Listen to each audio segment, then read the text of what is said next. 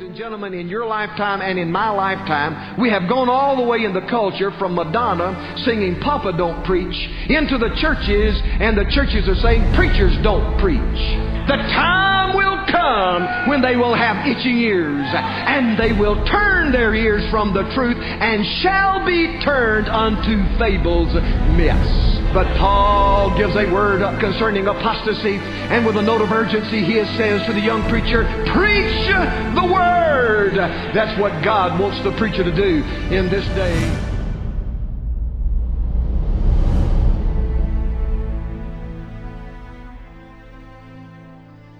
Book of Hebrews in the New Testament. If you will turn with me to a short passage in chapter number 10. Hebrews chapter number 10. Debbie and I count it an honor to be in your presence today. We've enjoyed worshiping with you already and looking forward to what God has for us in His Word. Hebrews 10, I'd like to read verse 12 and verse 13. Just those couple verses. Paul writes, but this man, notice his terminology there, but this man, after he had offered one sacrifice for sins forever, he sat down on the right hand of God. From henceforth, expecting till his enemies be made his footstool. You may be seated. Thank you for standing in honor and respect to the Word of God. I don't know y'all, and you don't know me. You don't know us. But we do have, I'll take an amen here, we do have a friend in common. Amen. The Lord Jesus Christ. The one who saved us, the one who meets our every need. And as Paul begins in this little 2-verse couplet, the subject is going to be the Lord Jesus Christ. Preacher, if God give me the strength today, I want to try to preach about our Lord. Amen. Seems like, I told Deb, it seemed like every song you sang was about Jesus. What He's done for us. And sort of got in my heart and got to stirring in my soul. I have read from the book of Hebrews. There is a unique fact about Paul's epistles in the New Testament. We generally say he wrote 14. That includes the book of Hebrews. There's some debate about that, but it's certainly Pauline in nature. Here's the unique fact about a Pauline epistle. It always carries the name of the addressee. Invariably, that is the case. There are no exceptions in the New Testament. Now, if Peter wrote a book in the New Testament, it does not carry the name of those to whom he's writing. It carries the author's name. 1 Peter, 2 Peter. What if James wrote a book? It carries the name again of the author, the Epistle of James. What about Jude? What about John? Carries the writer's name. Not so with Paul. The Epistle to the Romans, guess what? Paul wrote it. It carries the name of the Christians in the churches of Rome. What about 1st and 2nd Corinthians? Don't even have to think about it. Paul is the man who held the pen because he's writing to those little Greek believers over there in the southern city of Corinth. Philippians, Colossians, Philemon, in every case, Paul is the writer. I said that to say this. I have read from the book of Hebrews.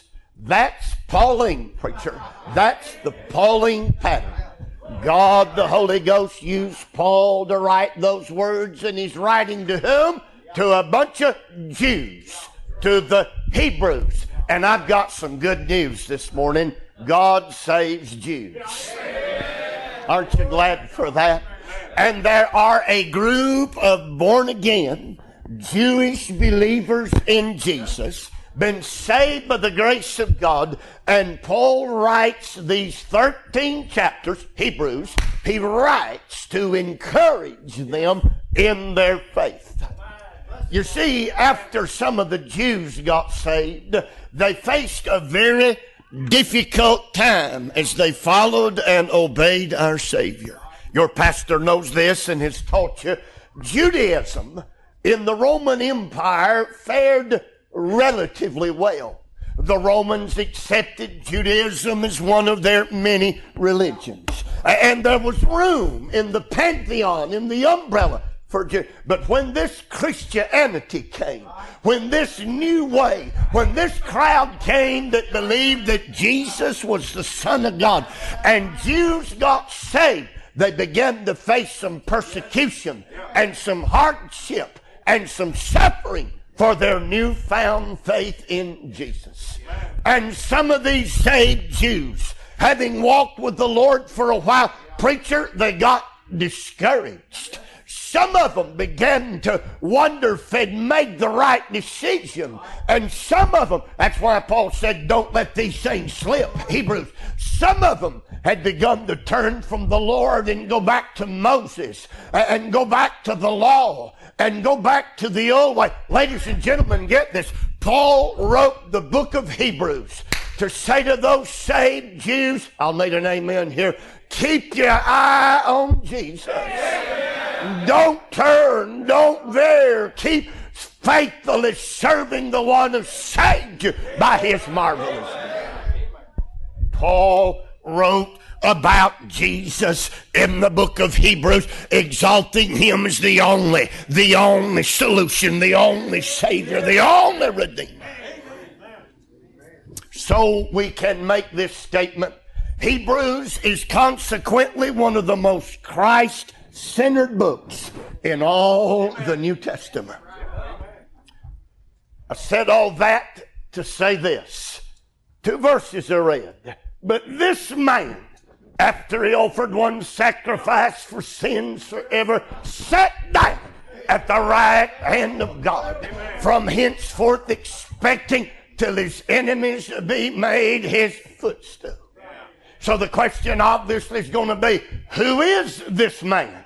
Who is the one who offered one sacrifice? Who is it that's sitting at the Father's right hand? Who is it that's coming back again to make his enemies head? Here's what I'm thinking. Since all of the book of Hebrews is about Jesus, and since my 2 verses are in the book of Hebrews, I'm pretty sure I can identify this man. You can help me now. This man is the Son of God. This man is the Lord Jesus Christ. We're going to study about Jesus a little while as we open our Bibles together today. Are y'all all right with that? The key word, and this is no doubt about it, the key word in the book of Hebrews is it's the word better. B-E-T-T-E-R, better.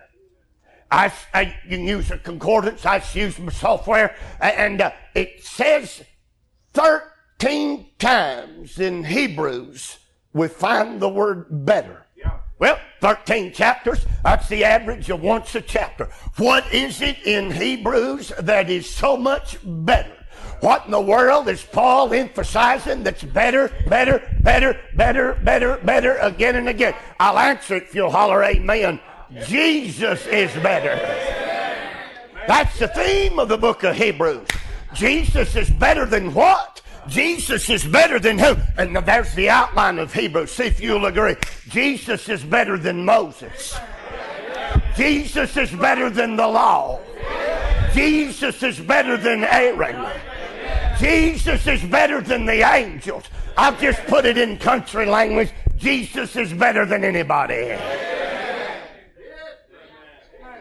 Maybe that to some degree at least sets the stage, lays the foundation for today's text, Hebrews 10, 12 and 13. And you have done so. Please keep your Bibles open, because everything I say, Lord willing, is going to be linked It'll be keyed on a clause in this little 2-verse text. Let's begin.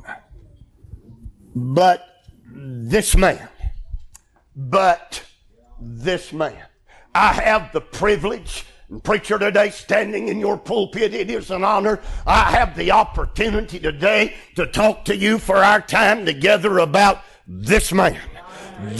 Everything I'm going to say centers on this man. Well, Brother Bagwell, who is this man? And that's why I gave the introduction. This man, no doubt, is the Lord Jesus. But I hold in my hands this morning a King James Bible. And as I read those 2 words, this man, King James, he was King James VI in Scotland, King James I when he became the king in England. He authorized, he commissioned the translating of the Bible into English. We call it our King James Version. He had 6 teams of men.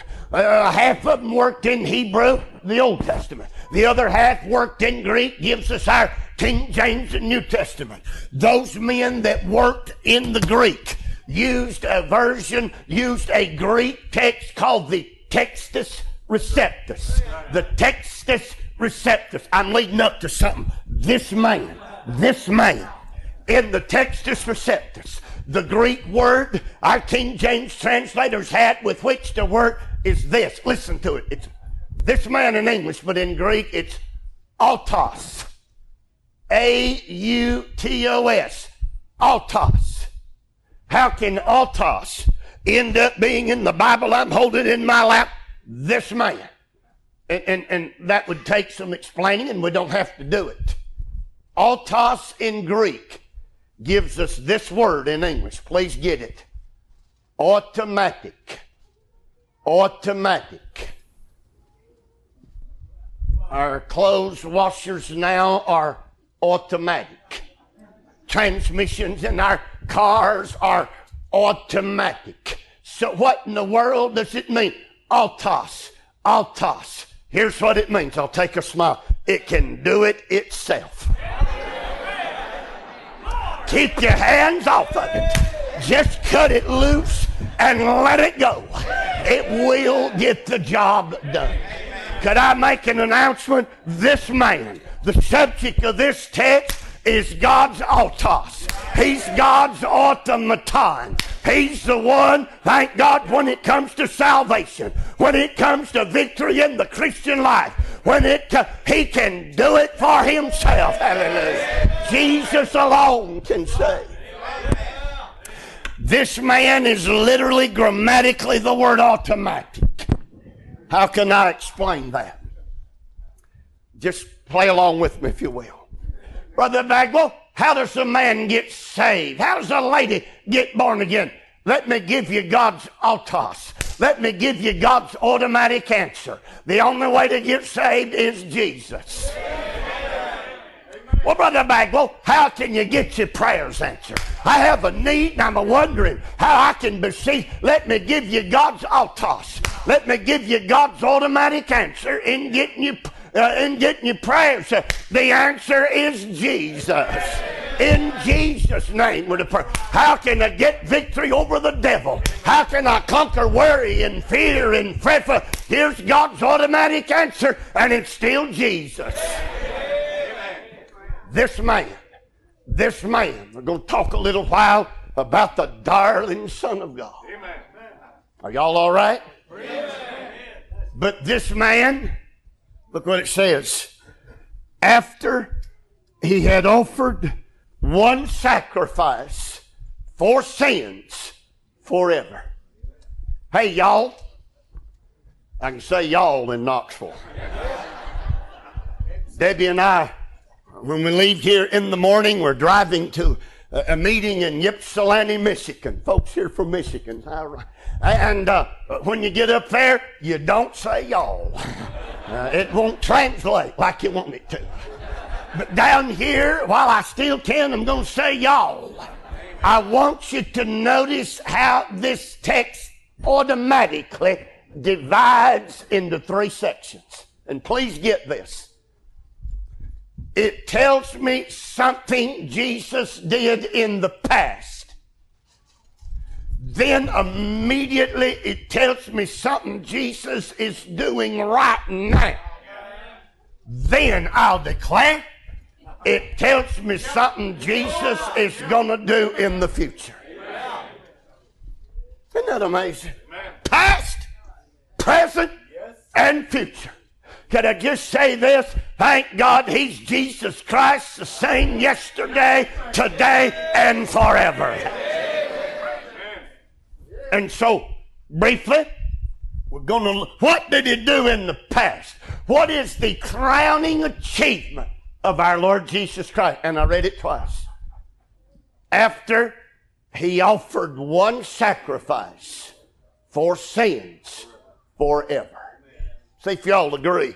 Sounds like Calvary to me. He offered one sacrifice for sins forever. Now, preacher, this gets a little bit doctrinal, but your people will have no trouble handling it whatsoever. He offered one sacrifice for sins forever. I want to dissect that. I want to talk about it a little bit at a time. Greatest moment in history. The greatest thing ever accomplished was 2,000 years ago outside the city of Jerusalem on an old rugged hill where a cross had been erected and the Son of God was there. I want to talk about Calvary this morning. He offered one sacrifice for sins forever. I'd like to define the word sins, if I could. There's not a lot said about sin anymore. Seems like we neglect it and we overlook it and we deny the very fact of its existence. He offered one sacrifice for sins forever. What is the word? And I don't think the preacher will mind if maybe this is a little too teachy, but I'll get right back to the word for sins, listen to it, is harmatia. Harmatia. That would be the word the Holy Ghost had Paul write down. What does it mean? It comes from a verb that means this: to miss out. To miss out. Well, then by bare grammatical definition, sin is something. See if you go, this takes a little leap of logic. Sin is something that'll cause me to miss out on something God planned for me to have. Are we all okay so far? Yes, sir. Amen. Well, preacher, I'd like to know what it is God intended me to have, and rebellion and unbelief could knock me out of it. I'll just go ahead and tell you. God died so you could get saved. May I say that one more time? God died on Calvary. Jesus died on the cross so we could be born again. I want to wade a little further into that. I'm reading the man of God and I'm trying to look across the congregation, and yet I'm determined to preach my text. You looking at a preacher that believes Jesus Christ died for everybody.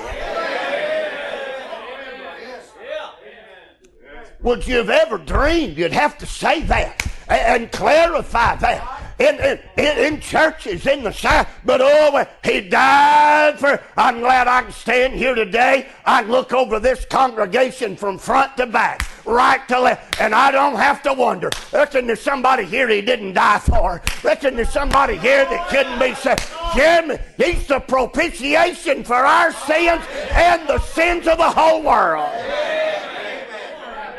He died for everybody. Wait a minute, Brother Bible.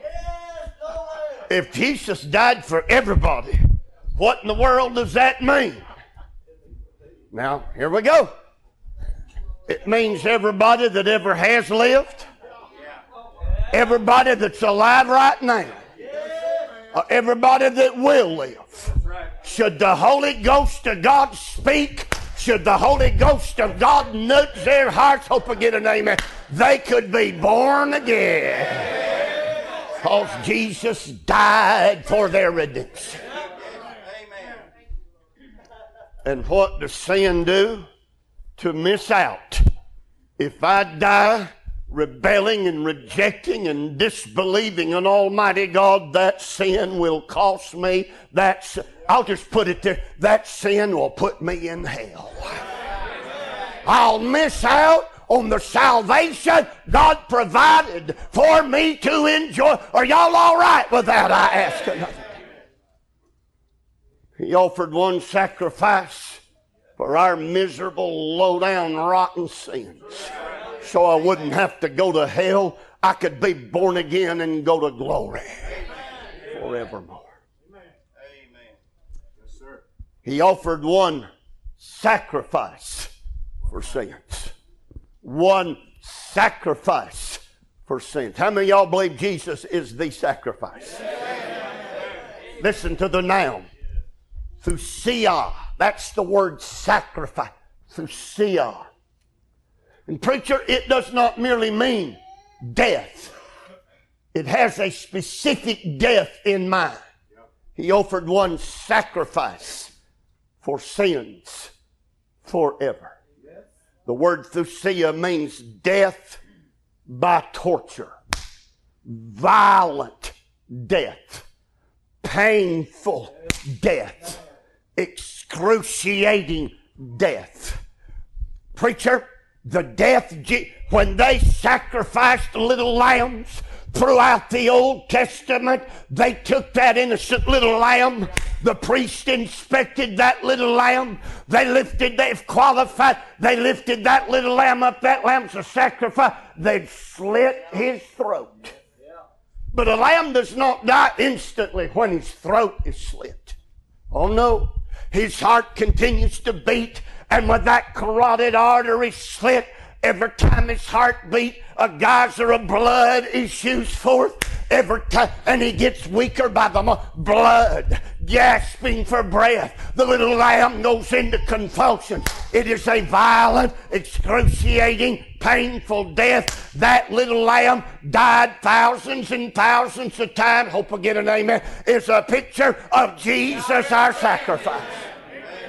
When Jesus died on the old rugged cross, they didn't shoot him like in a firing squad. They didn't hang him in an oak tree. He'd been dead in a few seconds. For 6 grueling hours, he became our sacrifice.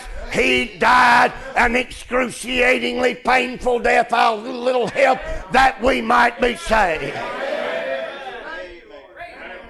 He offered a sacrifice for our sins. Are y'all still all right? We'll see. This man, after he had offered one sacrifice for sins.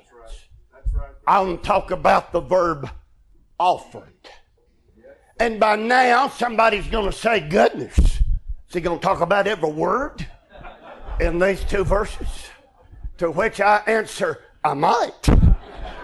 Don't know how the time will go, but I might if God will give me the strength and the time. He offered one sacrifice for sins forever. You'd think that wouldn't be necessary. We've seen him die. We've seen his excruciating death. We know why he died. For my sins that would send me to hell if I died in that state of ungodliness. But the Holy Ghost says you better tell him he offered one sacrifice for sins. Here's another reason I'm glad we're still in the South this morning. That word offered, listen to it. Prosphero. Exact root word Paul would have written it. Prosphero. What does it mean? Some of y'all going to have to help me figure this out now. Pros, the prefix, it's a preposition. It means face to face. Just like I should go over here and look at the past face to face. Whatever Jesus did on Calvary, it involves a face-to-face confrontation with something or somebody. Prosphero. He offered one sacrifice for sin. Pharaoh, P-H-E-R-O is the verb, and this is what it means. And here I can tell how country you are. It means to tote something. To tote it. To carry it. To transport it.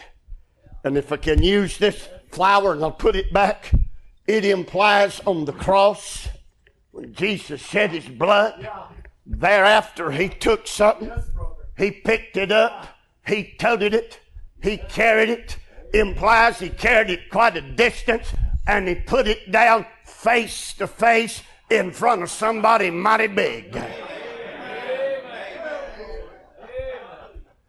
Now I think I might need to explain that. Y'all looking at the flower more than me. I'm going to set that down. I'd like to know what he toted. I'd like to know what he carried. And I'd like to know where it took it. And I'd like to know who this mighty important person is that he met face to face. They're on the other end of the journey. Now, Pastor, this is about as old-fashioned as preaching gets. Had a young preacher tell me not long ago he never heard it in all of his ministry. But here's what I'm pretty sure is going on when he offered one sacrifice for sin. Let me lay a foundation here.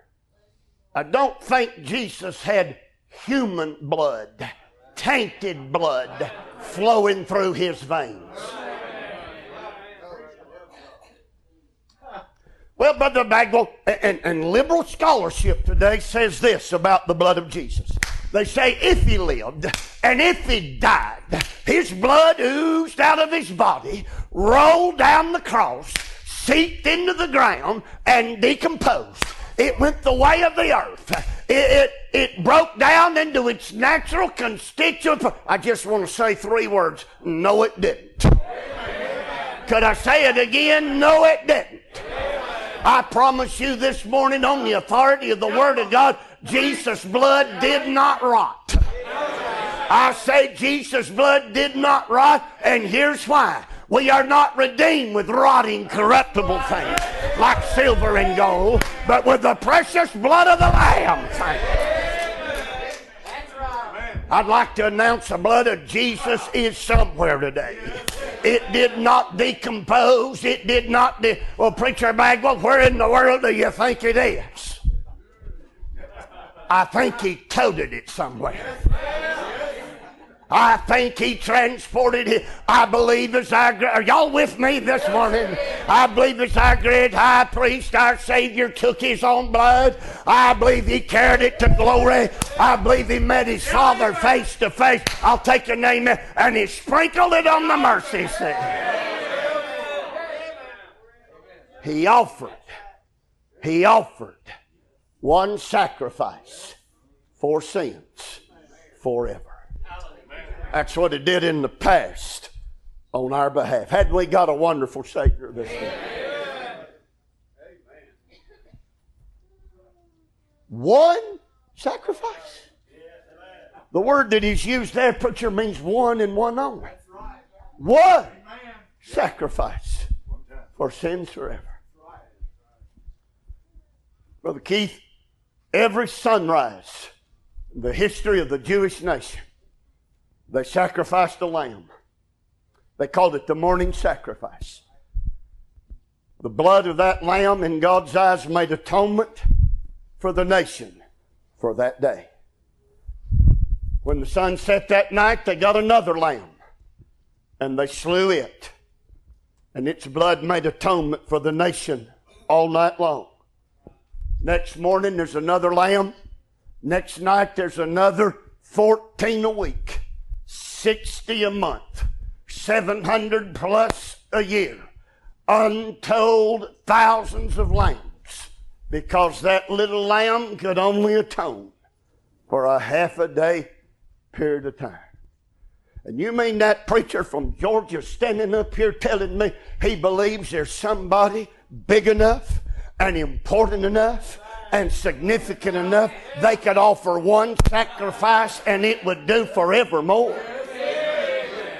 I'll say this, that must be some more blood right there. That must be some more Savior that is being described. Thank God I got a Savior. His name is Jesus. He died on Calvary, and that death will do for all of eternity.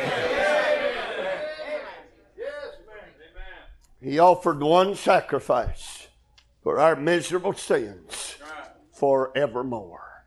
What a Savior. What a Savior. What a Lord.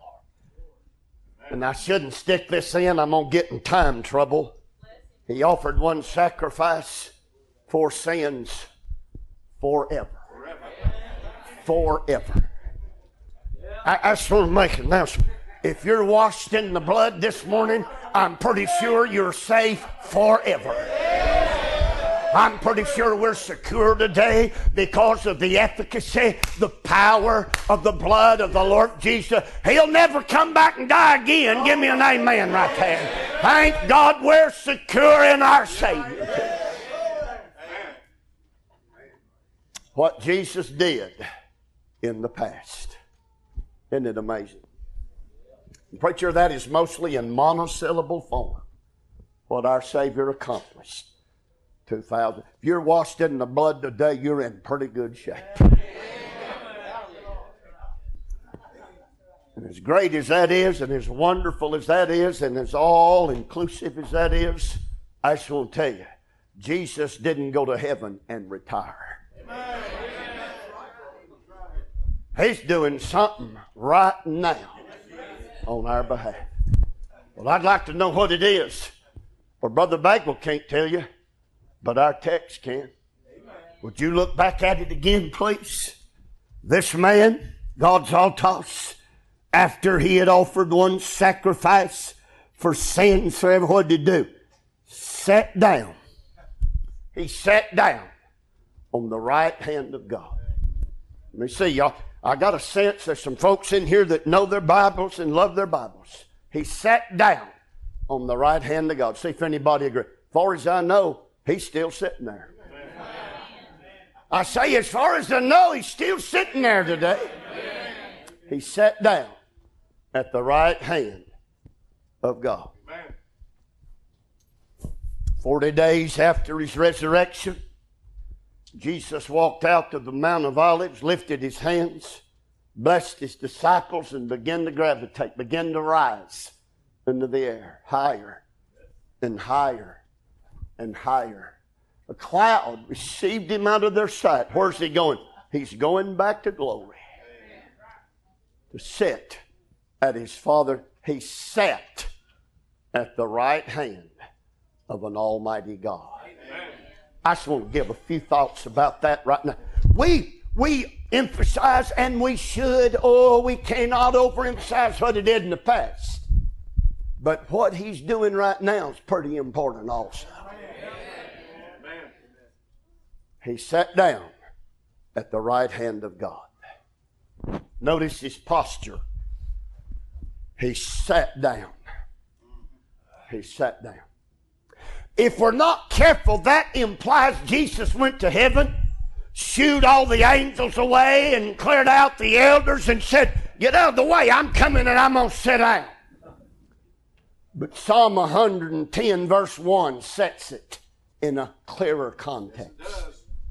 When he got home, he didn't take over nothing. His father said, "Son, sit at my right hand till I make you in." He's there because he deserves it. I'm going to need an amen. And he's there by special invitation of God the Father. Sit down at the Father's right hand. Notice, this is so unusual. Our high priest Jesus is sitting down at his Father's right hand. That's so unusual. A good amen here will save me 10 minutes of preaching. And so I'm just going to ask you and see if you got a... Jesus is our great high priest. Amen. He is right now our great high priest. And by the way, that's the best amen of the morning right there. Probably means you're hungry. I don't know what it means. Sitting down, hear me. Nowhere in the Old Testament do you find an on-duty priest sitting down. Priests are not allowed to sit down when they're on the job. There's not even a place for them to sit in the tabernacle. can't find one verse by verse in the temple. No, amen. No, why can't they sit down? So, in the 134th Psalm, looks like those priests worked into the night shift. All hours of the night. Priests they can't sit down in the Old Testament. Why not? Hear me. There's always more blood to be shed. There's always more sin to be atoned. There's always another old sinner Jew that must be attended to. Those priests couldn't sit down. Well, wait a minute, Brother Bagwell. You're just about to haul off and tell me that the first thing my high priest did when he got to heaven was to sit down up there. He sat down at the right hand of God.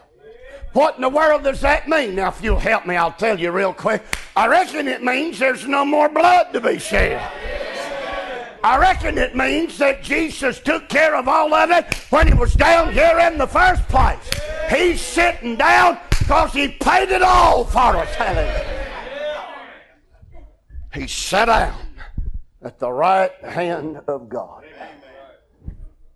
Preacher, I should have asked you before, am I okay on time?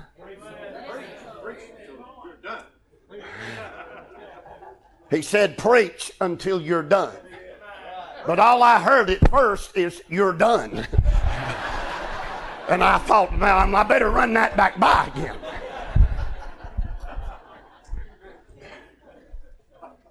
Sit down at the right hand of God. Why is he sitting at the right hand of God?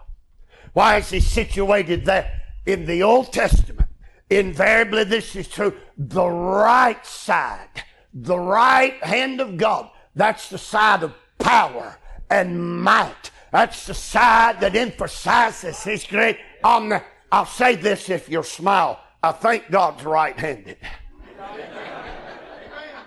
Always to ask God. And I don't mean that other than to get a smile on your face. God's ambidextrous. He's almighty on either side. But he put Jesus at his right hand. Anything God will ever do, anything of might, anything of power, anything of significance, he'll do it through Jesus, his Son. He's at the right hand of God. If I had more time, I'd try to prove to you Jesus is the right hand of God. He's his right hand man. Isaiah 53 verse 1, who hath believed our report, and to whom is the arm of the Lord revealed? Jesus is the arm of the Lord. Sit down on the right hand of God.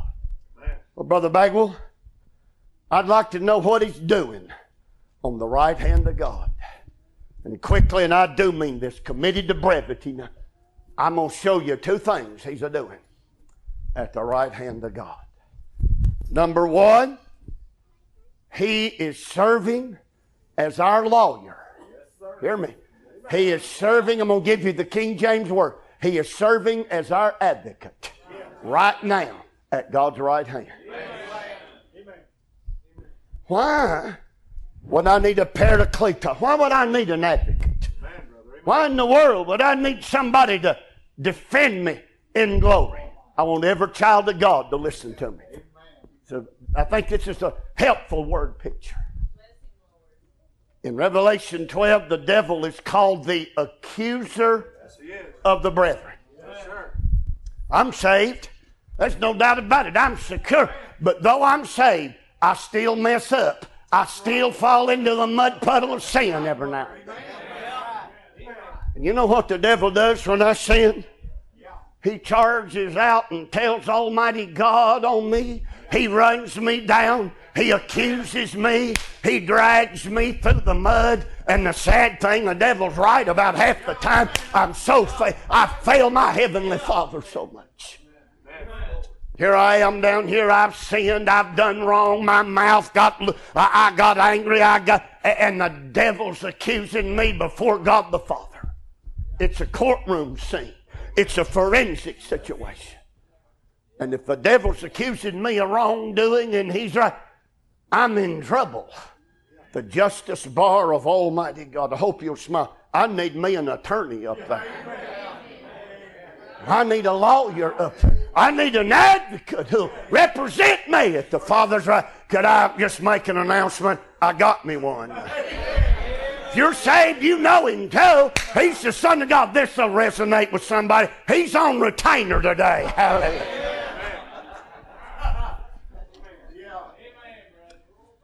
Devil's trying to do me harm. Devil's trying to make me look bad. Well, I don't have time to develop it, so I'm just going to say this. The lawyer I got, he's the judge's son.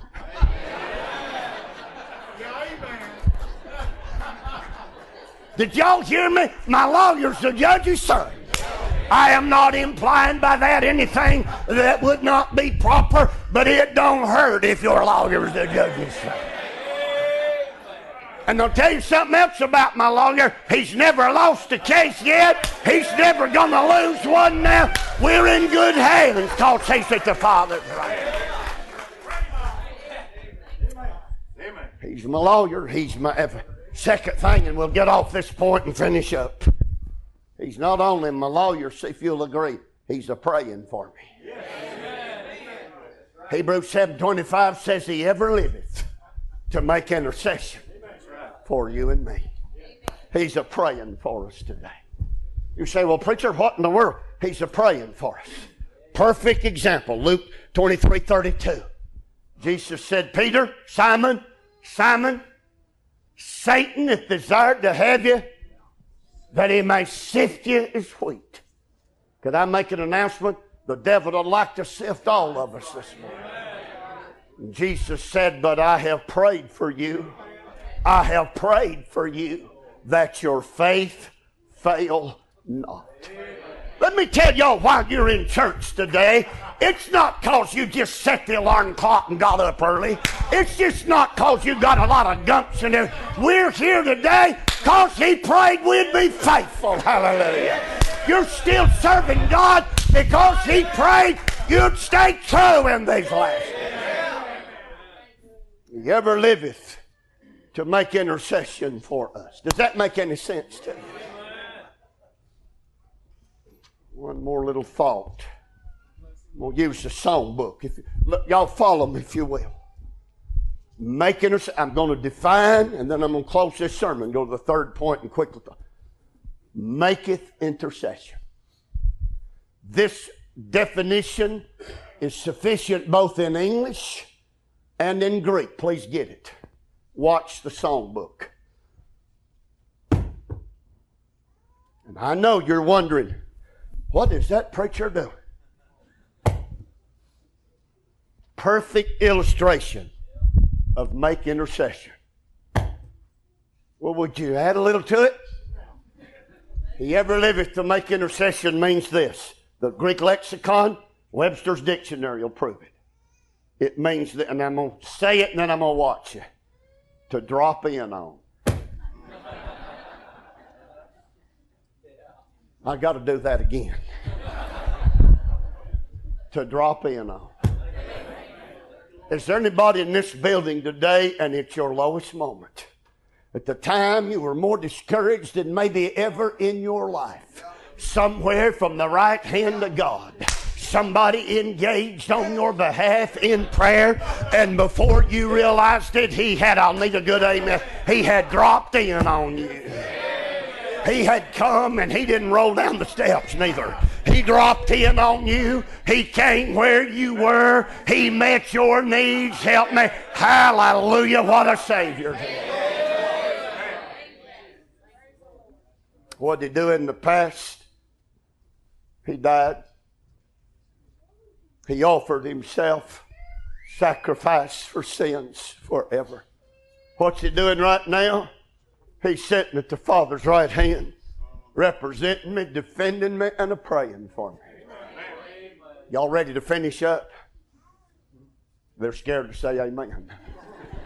Y'all ready to finish up? You're so kind. Either that or you said amen until you're wore out. I don't know what it is. Last of verse 13. From henceforth, expecting till his enemies be made his footstool.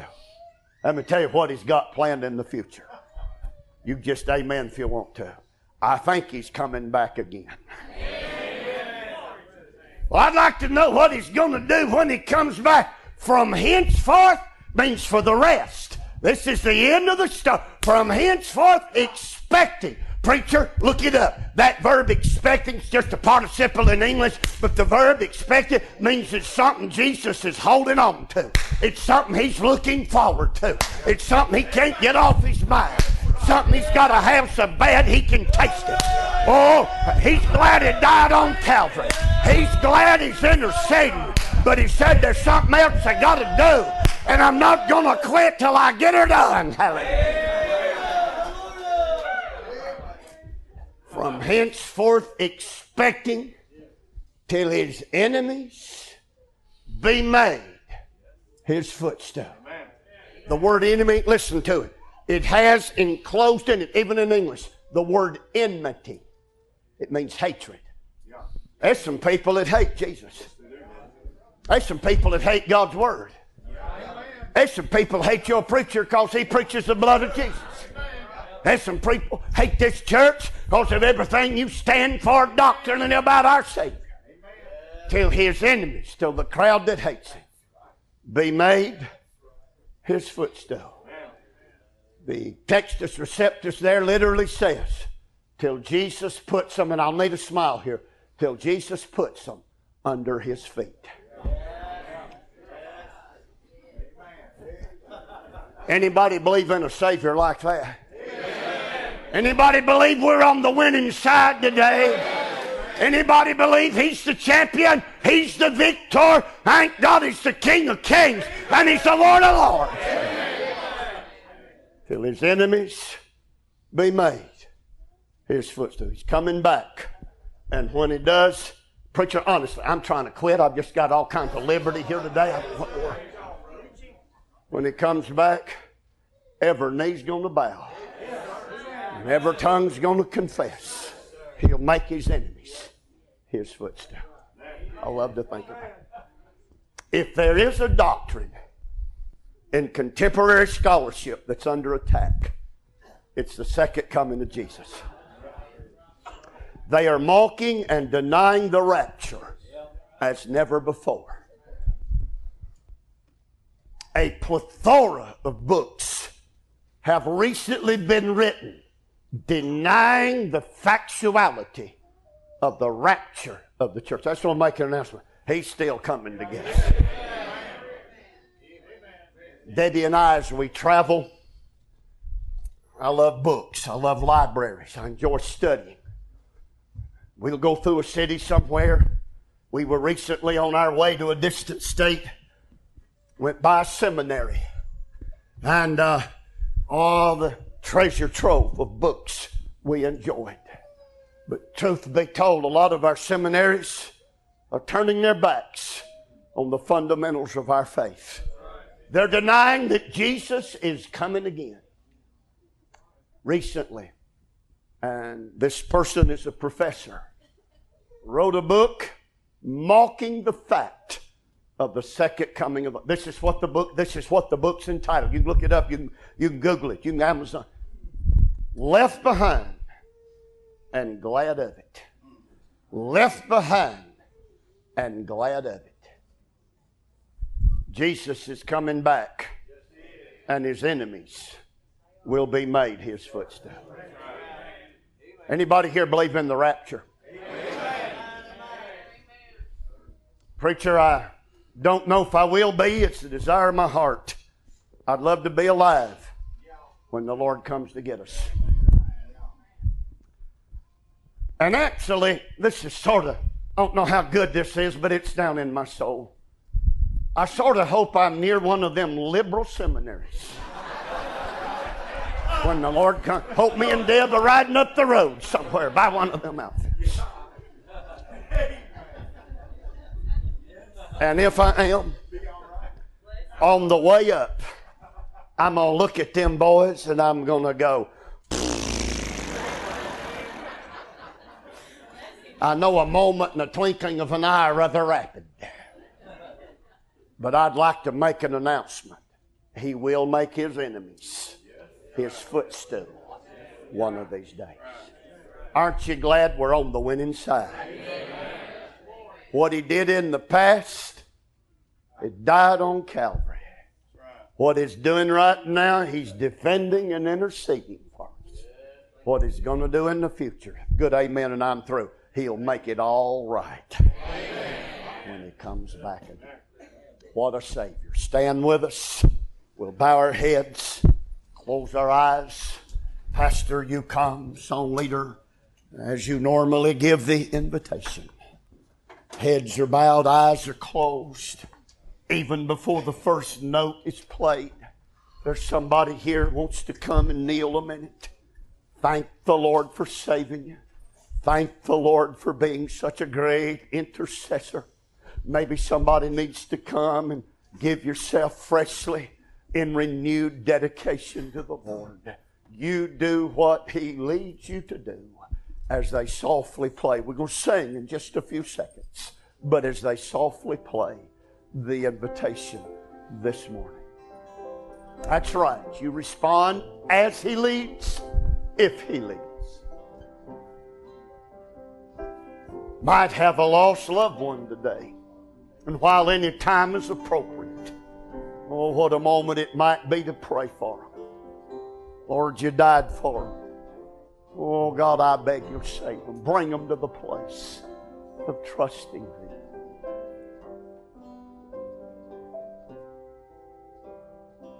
Maybe it wouldn't hurt to pray that last prayer of the New Testament. Even so come, Lord Jesus. What He did in the past, doing right now, and is going to do in the future. Brother, what's the number we're going to sing? 392, they all heard.